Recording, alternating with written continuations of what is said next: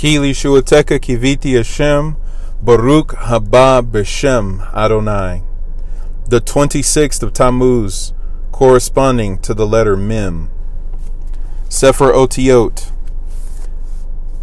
Mem is the mamash, which is the stuff by which life in this world is sustained. Ma'akol, which is food. Mayim, which is water. Midbar, which is wilderness. Melacha, which is work.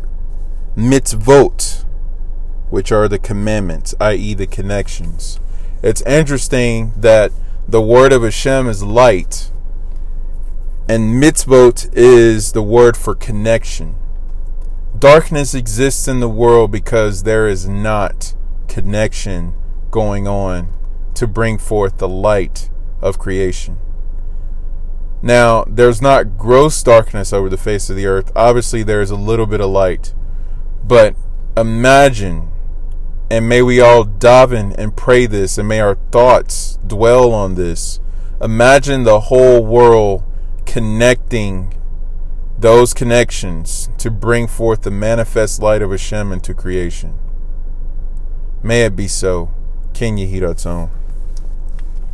There are different mitzvot. There are at least 613. And if each person could dedicate themselves to one particular mitzvah, and we all did that in community, we all did that in unity, we all did that with an understanding of truly loving and being devoted to Hashem, imagine the power that would infuse into the universe. May it be so.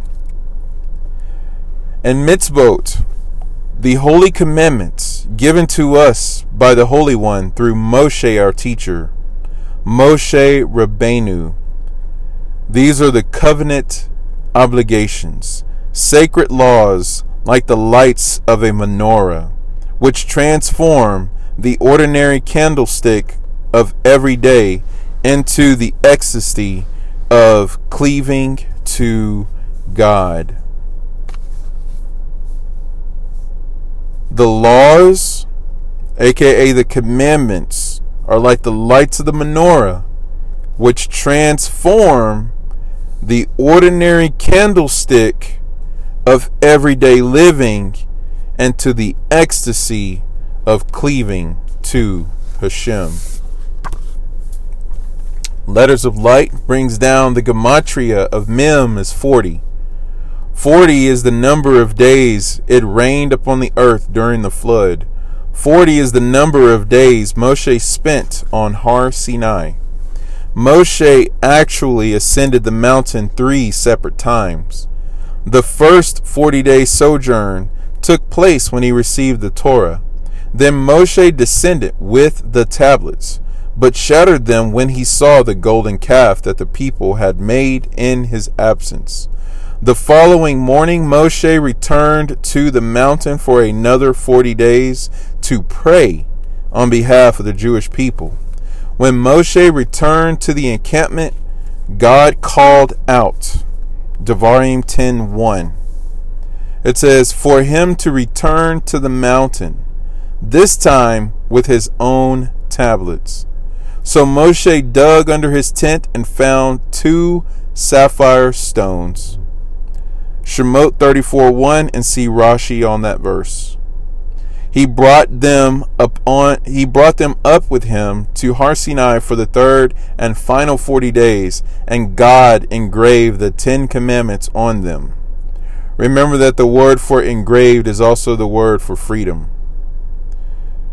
Also, it says in the footnote, there is another opinion that states that Moshe carved the 2nd tablets himself. This is why, if you read the overview to the introduction of Parashah Devarim from the Kehot Humash, that you will see that Moshe is speaking in first person, and he has to go into a higher level of divinity, which equaled him being more and more nullified to himself, so that as he speaks in first person, that it is Hashem who is actually speaking. So it's not Moshe's words, but it's Hashem's words, yet it's coming from a man of flesh whose voice has the voice of the Shekinah speaking through his very throat. So it goes on to say, it was the 10th of the month of Tishrei when Moshe came down from the mountain with God's law. After these final 40 days, God declared, I have forgiven the Jewish people as you have asked. Think about Moshe on the mountain for the second 40 days, like Mashiach being on the crucifixion stake, where he says, forgive them, Father, for they know not what they do. And we know that Hasidus teaches that in the moment of embarrassment, humiliation, and shame, one who davens to Hashem is guaranteed and assured to have his prayers answered. And remember, the Mashiach was put up to public shame, stripped, placed up on a stake, beaten, punched, spit upon, ridiculed, mocked, even cursed.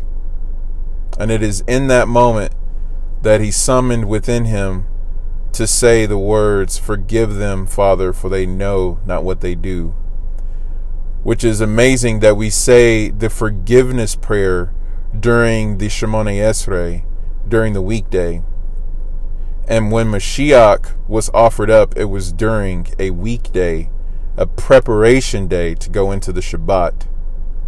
So it could have actually occurred that while he was saying these words, that the minyan and the Beit HaMikdash was reciting the Mincha prayers along with the lambs being slaughtered for the Pesach. And among those prayers would have been the prayer of forgiveness.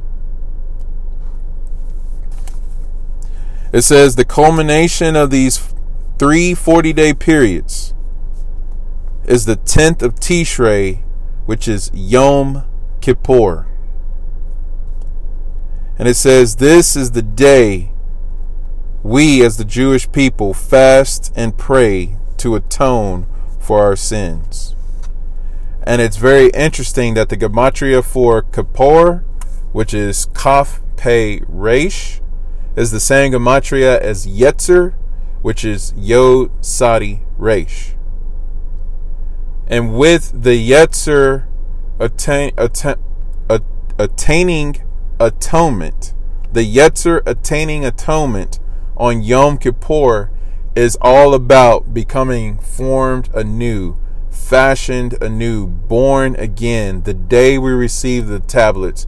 The first time we were supposed to receive the Torah would have been technically on the 17th of Tammuz, but it began on Shavuot during the month of Sivan, and that was called a wedding day. And we know that the Talmud teaches that when a husband and a wife are entering into Kiddushin, that they're forgiven for all of their sins. So Yom Kippur is not only a day of atonement and forgiveness and a time for reconciliation, but it's also the day of our wedding. It's actually our renewed wedding that we should have had back during Sivan and finalized back during Tammuz.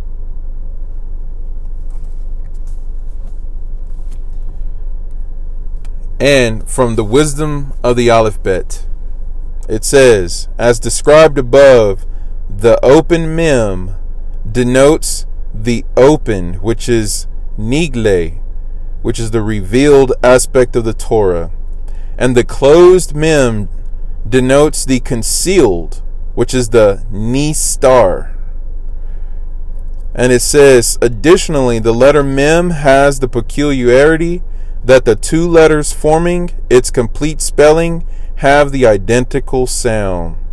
This is the basis of the Kabbalistic dictum that sometimes the open mem simultaneously implies both the obvious and the concealed. According to the Zohar, For example, the mem, the open mem, stands allegorically for both Moshe and for Mashiach, who represent these two aspects of Torah. Mem stands for Moshe because he started to reveal the infinite Torah on a level that man could perceive. Not everything was transmitted by Moshe, however. Not everything was transmitted by Moshe, however. This is important because there's not only the written Torah, but there's also the oral Torah, which is infinite and continues to expound. And again, to quote Ish Pela Shlita, reading from the Aleph Beit by Rabbi Ginsburg, he read that we were only given half of the oral Torah. Selah. And when Mashiach came, we were only given half of the redemption. And what we're davening for, as we're davening for building the temple, is for the rest of the redemption. Ken Yehiratzon. And it says, the concealed will be revealed by the Mashiach, whose time of arrival is meant to be unknown to man. Rashi on Bereshit 47:28. I repeat, the arrival, speaking of the Mashiach, is meant to be unknown to man. Is it any wonder that Mashiach Yeshua says no man knows the day or the hour? Selah. This is the allusion to the mem, which stands openly for Moshe and the concealed for Mashiach. This is from the Otiot by Rabbi Yitzhak. In this vein, we often find that unresolved halakhic passages are concluded with the phrase teku, meaning let it stand, i.e. the problem remains unsolved.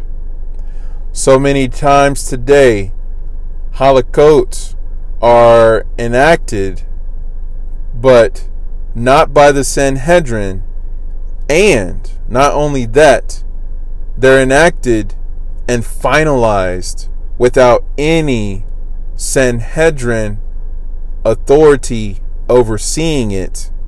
There is no Shmika that established it, and there is no Eliyahu to make sure that it is the correct halakhic ruling.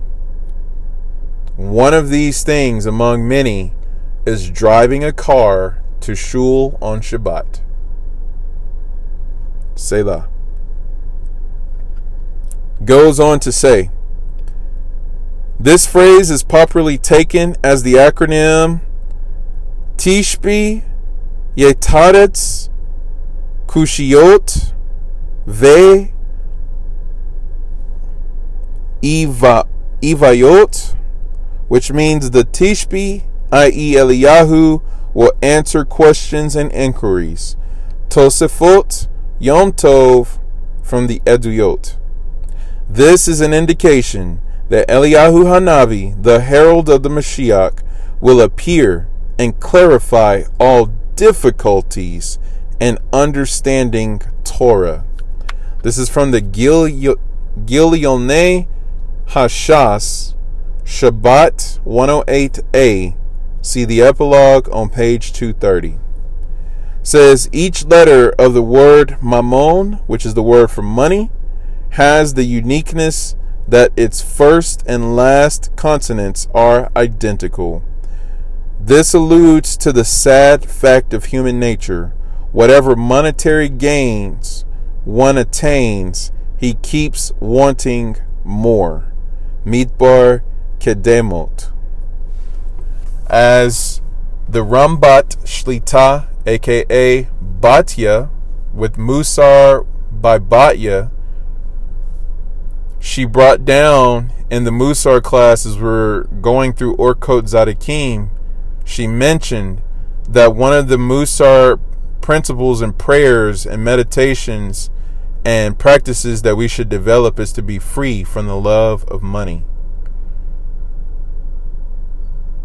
So, as we look forward to the building of the Beit HaMikdash, as we look forward to the revealing of the Beit HaMikdash, as we look forward to the coming of Mashiach speedily in our days, may we be free from Mammon, and may we use Mammon in service to Hashem, not caught up in it and wrapped up in it like thorns and briars and thistles, but to be able to freely offer it willingly, just like Hevel's offering in Bereshit. And may the letter Mem be established in creation. HaKadosh Baruch Hu, may these words merit favor from you upon high, and may you reveal the Mashiach ben David, may you reveal the building of the Beit HaMikdash, and may you bring about the final end of this Galut with the final Geula. Please send Mashiach now.